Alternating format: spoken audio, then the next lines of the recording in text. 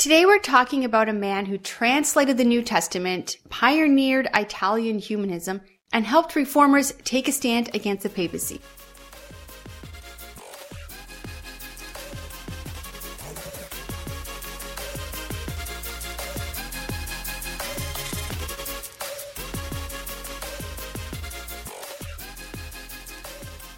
Roger Gerald was a priest living in the Netherlands. He had an affair with his doctor's daughter, Margaret, and they had 2 sons.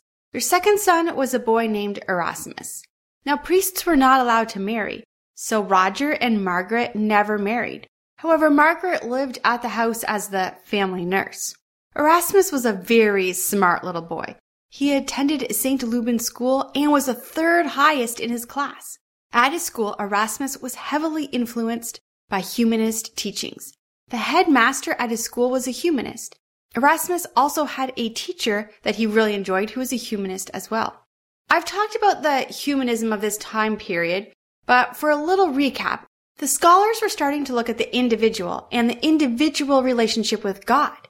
The art now showed humans in a realistic way, and the architecture drew the eye back down to the people sitting in the church, instead of drawing your eye up towards heaven. The idea was that humans have value, and human life has value, that we are created in God's image, and therefore our life has value. Also the idea that God loves us individually. Now, this idea of humanism is different than the one we have today, and it can be confusing when reading about humanism from this time period because we think of the humanism of today that eliminates God altogether. Erasmus enjoyed school and learned to both read and write in Latin. His life was going pretty great. He was really being set up for success. Good grades, he was well liked, and with his father in the church and his mother whose family were in the medical field. Then, when Erasmus was 17 years old, the plague came. And one by one, people around Erasmus died. He was suddenly aware of the shortness of life. Then tragedy hit close to home for the young boys. Both Roger and Margaret fell ill, and then they both died. The boys were suddenly left orphaned. The boys were sent to a new school. This one was run by the Brethren of the Common Life. Erasmus, who had loved school and thrived in school, suddenly found himself hating school. The teachers were strict and publicly punished the boys. Erasmus would write that his spirit was broken in this school. The aim of the school was to teach humility, and they did whatever they could do to humble the boys. Erasmus, who was very smart, seemed to be one of the children the teachers felt especially needed to be humbled, and it was really a hard time for him. Once he finished school, Erasmus was told he must join a monastery.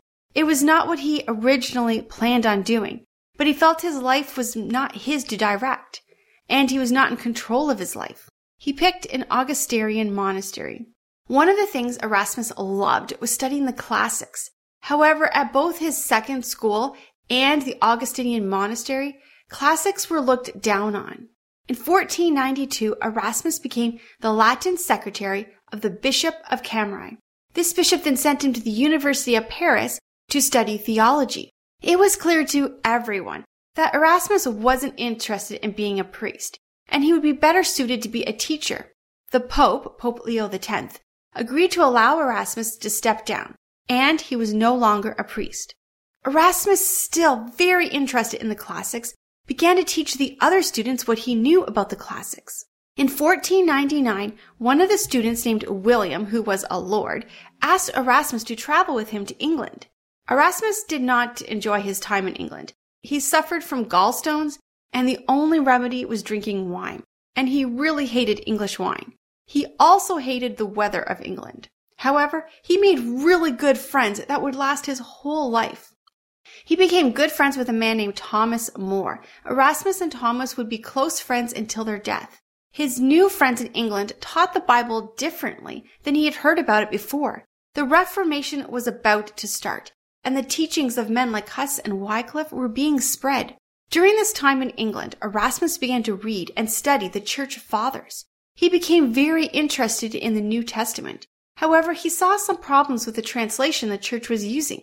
Erasmus knew Latin very well, but he decided to learn Greek so he could study the Bible in the original language.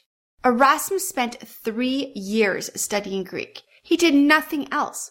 Day and night, he studied Greek. He begged his friends and family for money so he could live. And by the end of the 3 years, he could read and write Greek fluently. During this time, a few different kings offered him jobs to work. This would have stopped his money problems, but Erasmus wanted to stay neutral in a war that he could see was coming. Erasmus learned Greek and then translated the New Testament from the original Greek. This task would be groundbreaking for the church. The Latin version the people were reading had been translated 12,000 years ago, and even the people who read and spoke Latin did not understand the translation. Erasmus didn't simply take the old Latin and translate it into modern Latin. He went back to the original and translated that. In 1516, Erasmus published his new Latin Bible. Over 3,000 copies were bought. A man named Martin Luther bought one of his Bibles and translated it into German. A man named Tyndale bought his Bible and translated it into English.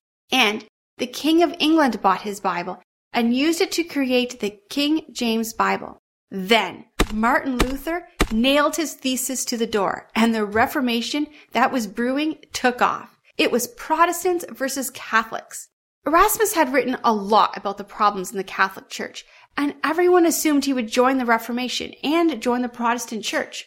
But Erasmus believed the Catholic Church needed to be reformed and changed, maybe even gutted and brought back from the ground floor. However, he believed starting a new church would divide the church in a way that it would never be whole again. He thought it would not just be the Protestants versus Catholics, but that many different churches would start and that this would in fact hurt the church. At first, Martin and Erasmus were friends, and they both seemed to want the same thing, to bring truth to the people, to end the corruption of the church. Erasmus said Martin was a trumpeter of the gospel, and Martin spoke very highly of Erasmus as well. But everyone assumed Erasmus would leave the Catholic Church and join Martin's church. But time passed, and Erasmus did not do that. So Martin formally invited Erasmus to join his church. But Erasmus declined. Luther then called Erasmus a coward, a liar, and a viper. Erasmus said Luther had become full of pride, and that he had made himself to be the only one who could interpret Scripture correctly. The Catholics hated Erasmus. They said he had laid the egg and Luther had hatched it.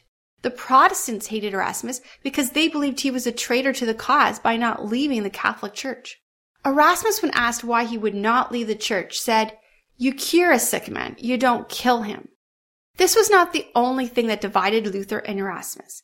Luther published a book called The Bondage of the Will. He believed the human was incapable of choosing to follow Jesus, that we're not saved by choosing Jesus, but saved only through what Jesus did. Erasmus believed that God offers us grace, but we choose to accept or reject that grace. In 1524, Erasmus wrote, "By free choice in this place, we mean a power of the human will by which a man can apply himself to the things which lead to eternal salvation or turn away from them." It was the teachings of humanism that led Erasmus to this viewpoint. Things heated up, and in 1529, the Protestant in Basel banned Catholic worship, so Erasmus and some of his humanist friends had to move. Erasmus died July 12, 1536. He was 66 years old. He died in Switzerland. As he was dying, he did not ask for the sacraments of the church to be at his death. His last words were, "Dear God." Next week, we're going to dive into the life of Martin Luther. For more podcasts, blogs, or videos, head over to my website at LorelaiSiemens.com and subscribe so you don't miss any of these episodes.